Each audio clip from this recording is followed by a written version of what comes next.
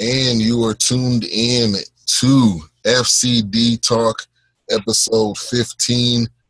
Don't have the music like we normally do, having laptop issues, so using the backup dinosaur laptop. But we are here and present. And this is Ben, as always. And it's Preston, man. What a week it's been. We got a lot to talk about today, don't we? Yeah, we definitely do. We definitely do. The Portland Timbers game was last week. We are playing at Real Salt Lake this Saturday. And then also we signed a new goalkeeper. So we will talk about those things on the show. But probably one of the biggest stories from last game, and you brought this to my attention, was there was a lot of fans, 20, that were actually kicked out for foul language in the beer garden. Tell us a little bit about what was going on.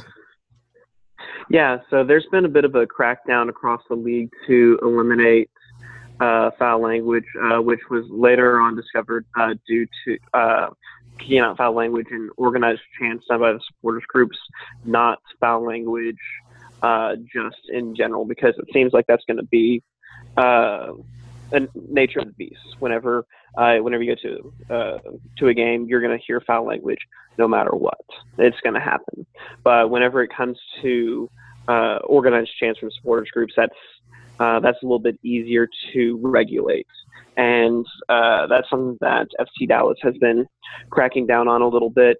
Wasn't necessarily brought to DBG's attention per se, so they were caught off guard, and even one of the capos got kicked out. One of the chant leaders as well. It's unknown whether they got kicked out due to foul language and organized chant, or if it was like a reactionary foul language. I'm unsure of that, but this is something that's going to be happening a little bit more across the league because the league is actually fining these clubs whenever foul language is used. It's just dependent on whether the club wants to pay those fines or if they want to crack down and try to eliminate the foul language. And with Dallas being more of a family-friendly club per se, they really take pride in their youth, and they bring in a lot of the youth players in all the time. They want to create as big of a family environment as possible. So you're seeing Dallas crack down more on it. If you go to one of the bigger markets like Portland or Seattle, you're probably not going to see as big of a crackdown, which is unfortunate. I feel like that this kind of regulation needs to be done by the league rather than by the clubs. Yeah, I agree, and I think this also relates to the Tim Howard. He had a interaction with a fan, or a fan had an interaction with him, and his thing was that you need to review what the fan said to me. So I think this is going to be something that's going to spread around, I think, all of MLS, because I mean it's going to happen. That goalkeeper is probably going to get the most trash talk out of anybody because he's there the whole time. So more than likely, unless it's on the home side, but more than likely that person is going to get some type of interaction with the fans. So I think it's hard to regulate. Even when you do a fan chant, I don't think it's as easy. And even if we talk about baseball, they had the player Adam Jones that had some racially things thrown at him in a game. So it's an all around sports thing, really, to quite be honest, and it is kind of hard to regulate though. Oh yeah, for sure. And I mean, this originated from the Beer Guardians, their desire to get rid of the Puto chant, which is a homophobic chant done in the Spanish language that has trickled its way into the United States. And FC Dallas has taken a bit of a larger scale approach on it to eliminate foul language in general. The issue that I have with it, though, is that there's not a fine line as to what is considered foul language and what isn't. That's something that was not explicitly stated by the club or by the league. So whenever foul language is used in a chant, you're running the risk of getting kicked out because there's no definitive line as to what is what is okay and what isn't in the stadium. Right. Yeah. Yeah. I definitely agree there. So 20 of the fans get kicked out. I know some people. I know some people that are beer guardians, and it's not called the beer garden for nothing. I mean, there's beer being drunk there. There's fans that are gonna be overly excited. There's fans that are gonna yell out stuff that they shouldn't. And it's something that I think the MLS as a whole needs to look at, but it's going to be very, very hard to regulate it, because then you take the risk of pointing out someone who maybe didn't say something and that person getting kicked out of the game. And then what's the next step? Do you ban people? I mean, if they keep doing it, For sure. I mean, I know that a good amount of those players, like not the players, but the fans that got kicked out, currently are serving a 30-day ban from the stadium, and they received a citation and all that stuff. The other issue that's raised with it is that not everybody that's in that supporter section are all members of the Dallas Beer Guardians. There are people that buy single game day tickets there that probably don't know the rules, and they may very well end up breaking the rules, and it could be done without their knowledge that they could get kicked out for using foul language in a chant, because it's something that's been so custom the last 20 years with the club and with the league. So if they're going to be taking this kind of approach, then they need to be changing the guidelines for the beer garden to have it just for season ticket holders, or to not necessarily crack down on it as much and allow it for allow for season ticket members that are part of the Dallas Beer Guardians, season ticket members, and single game day ticket holders. Yeah. Yeah, it's I think it's definitely going to be an interesting as we go forward. But wow, a 30-day ban! I did not think that was going to be the I guess the suspension for the fans on that. But wow, that's interesting. All right, so yeah, it's definitely a mess. yeah, to say the least, for sure. All right, so let's talk a little bit about the game. So the game ended in a 2-2 tie. I had my hopes up way too high, because this team really challenged us, and I think part of it was us coming out slow early on. You got Fernando ID getting a goal in the 30th minute. Then we score a goal. Maxi gets one in the 61st minute. Sebastian Blanco, we talked about him last week. He ended up getting a goal in the 71st minute, and then Tesho actually saving it for us in the 80th minute and getting the goal. But what was your overall thoughts on the game? I wasn't terribly surprised. Portland has one of the strongest attacks in the league. Fernando Adi is unbelievable. I personally didn't think that the foul that led to Adi's goal was a foul. I feel like that the referee lost control of the game very early on and never really regained control. And just from my recent memory of this specific referee, he has never been that kind towards Dallas. Just based off of recent memory, there's been a lot of needless fouls, a lot of needless cards given against Dallas. So I knew once I saw who was the ref, I knew that there was going to be some sort of trouble. My other issue is that Dallas is struggling defending set pieces again, and that's something that Dallas has struggled with for the last few years.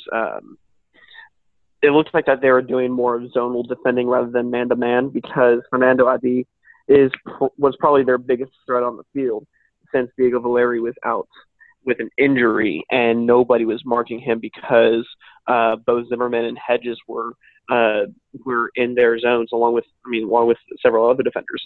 It was clear that they were doing zonal marking rather than man-to-man. So that led to some issues. But I felt that Maxi's goal was very special. He had yet to score against Portland. The footwork that he had leading up to it, creating that small gap, shooting it past three defenders, perfectly placed. I thought that was a very special goal. That meant the world to him. But I completely agree with going back full circle. I completely agree with the starting slow. Carter Baum was talking earlier today, and Dallas is the only team in MLS that is yet to score before the 30th minute. So that's something that Dallas needs to address and address quickly. Otherwise, we may be seeing a lot of come from behind games.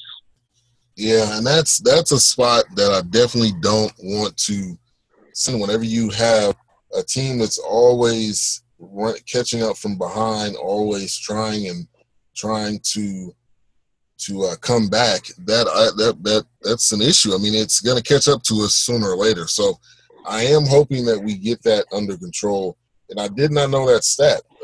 And I was going to say also that I'm going to let you do the prediction first this time, and then I'll piggyback off of you because you were right last week. You were pretty clear that this wasn't going to be an easy game for us, and clearly it wasn't. So on the positive side, we still haven't lost a game. I believe our positioning is still very similar in the standings. I was actually going to check that right now. So it's a mixture of 1 and 2. Okay. Some people are giving Orlando City the number 1 spot, and it's not necessarily due to Dallas struggling. It's just because Orlando City has been on fire lately. And I've got no issues with that. Kyle Larin has been unbelievable for Orlando. He's definitely a special player who's going to do some incredible things in this league. Yeah. So we are currently 3rd in the Western Conference at 15 points. It's very, very early, so Orlando is the top team right now at 18 points, Sporting KC at 18, Portland at 17, New York Red Bulls and Toronto at 16, and then we're sitting right there at 15. So it's still early, but there are some things that we got to worry about, especially not scoring within the first 30 minutes. That's huge because if a team, and that's kind of the thing going into this next game against Real Salt Lake. We're playing at Real Salt Lake, and this is not going to be an easy game, even though Salt Lake is struggling right now. They're 5-2, so they've won 2, lost 5, and tied 2, and so they're going through a little bit of a struggle. But I think the biggest story in this game is Javier Morales returning back to Real Salt Lake, which he said this may be his last time. So I think this is very special for him. But as a whole, the team definitely needs to get this win. For sure, yeah. This is going to be a very special game for him. He was a fan favorite in Salt Lake City, and he still is. I mean, I know that he didn't want to leave Salt Lake, but there is a falling out between Javier Morales and ownership, and that led to a little bit of bad blood between them. But he still has an incredible relationship with his former teammates and with the fans there. It's definitely something very special, and I'm happy to see him return to Salt Lake City to have a bit of a reunion. But with Real Salt Lake as a whole, they were the first team this season to fire their manager, Jeff Cassar, and they now have Mike Petke, who is a very talented young manager. They had their honeymoon period, won 2 back-to-back games, but have struggled since then. But I'm looking at their roster right now. They have a big list of injuries. Aside from Chris Schuler, who's out on a red card, here's the list of injured players: Jordan Allen, Aaron Mond, Tony Beltran, Justin Glad, Nick Romando, and Kyle Beckerman. Those last 2 names are huge to be out of their lineup. Those are 2 very impactful players. Nick Romando has been an incredible goalkeeper for Real Salt Lake over the last several years, and Kyle Beckerman. Who does not know and who does not love Kyle Beckerman? He's a powerful defensive midfielder with dreadlocks that are just as powerful. But that's gonna be a huge miss for them. Not much of their front line has changed. I'm looking at it right now. They have Joel Plata, Yuri Malvisian, and the new players, Brooks Lennon. I believe he's 18 or 19 years old. He's on loan from my personal favorite club, Liverpool, and he's made quite the impact with Salt Lake. If I'm not mistaken, he's originally from that area, so it's a bit of a reunion. But he's made quite the impact for Salt Lake City, and he could potentially be a player to look out for. But overall, with their injury list, they're running a bit bare, and this may be bit of an easier game, in my opinion. Yeah. I think this. Since you said that, I will agree with you and say I think this will be.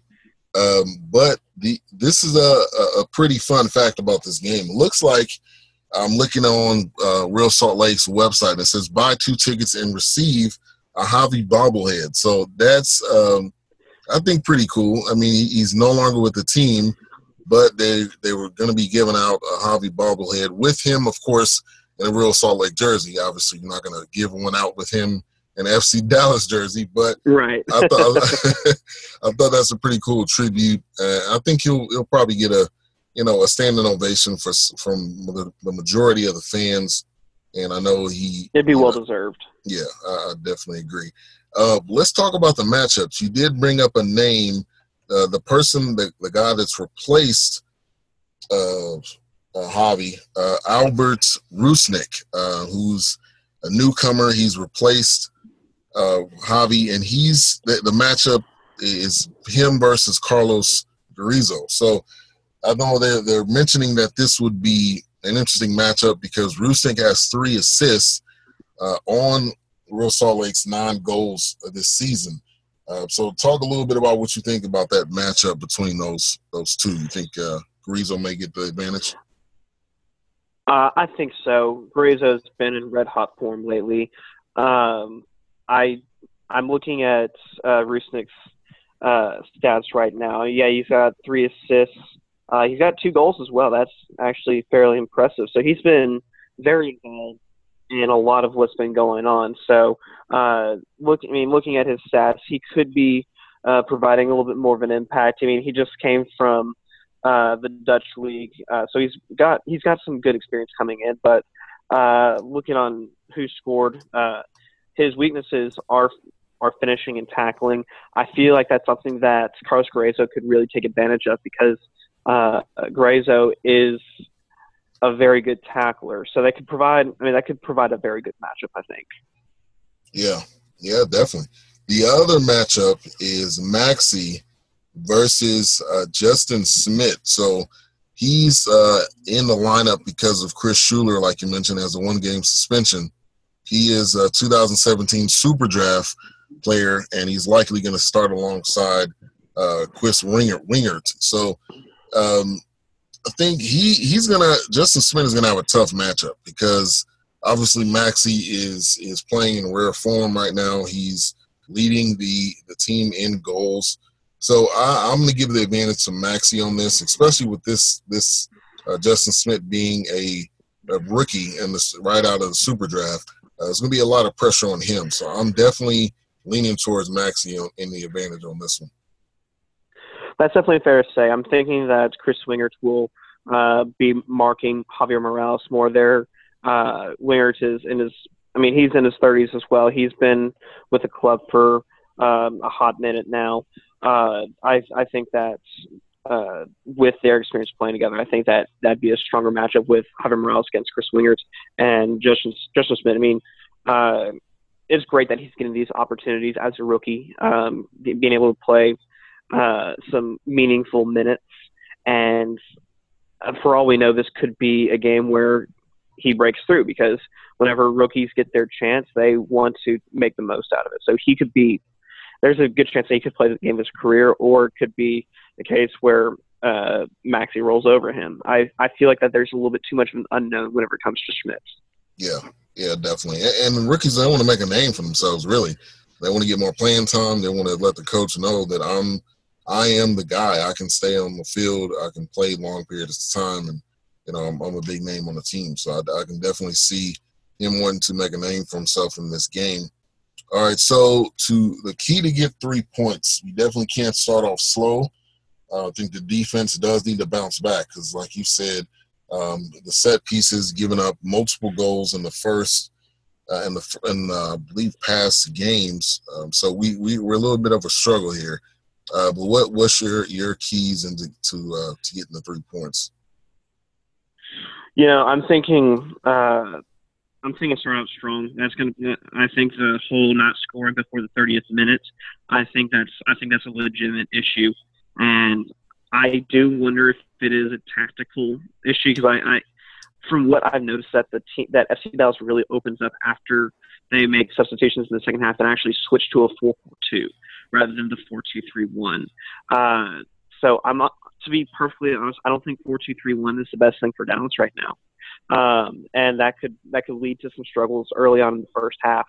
And we could be seeing the same thing that we saw against Portland or against Sporting Kansas City, where we're a bit stale starting out, and we may need to make some changes. To be honest, I don't know why Michael Barrios hasn't been starting. It bugs me a little bit, but I do trust Pareja. I know that he has a plan in place, but I believe that Michael Barrios is one of the more talented wingers in the league, and keeping him on the bench, I just don't think it's very useful. Yeah, I agree. I mean, Barrios, in last season, he had a good year. I mean, towards the end, he did kind of tail off, but I mean, he has an advantage over a lot of these players, or the younger players on this team. So that is a head scratcher, and I don't get that either. I think I don't know, maybe there's something deeper into that maybe we don't know, but yeah, that is a little bit of a confusing situation right there. Yeah, it's definitely very interesting. Yeah, and then last game he was, I believe he subbed in for, I think that was. I think it was Javier Morales. Oh, he did. I'm actually checking it right now, but yeah, you could be right. Yeah, I mean that's now going into this game. I'm pretty certain Javier Morales is probably going to start. And I don't know. I'm confident of that also. Yeah, I think with Poppy, I know he's a guy that's like a player's coach. At least that's the vibe that I get. So I think he's going to start Javier Morales just because this is a former team, and so it looks like we're going to might see Marco Barrios coming off the bench again.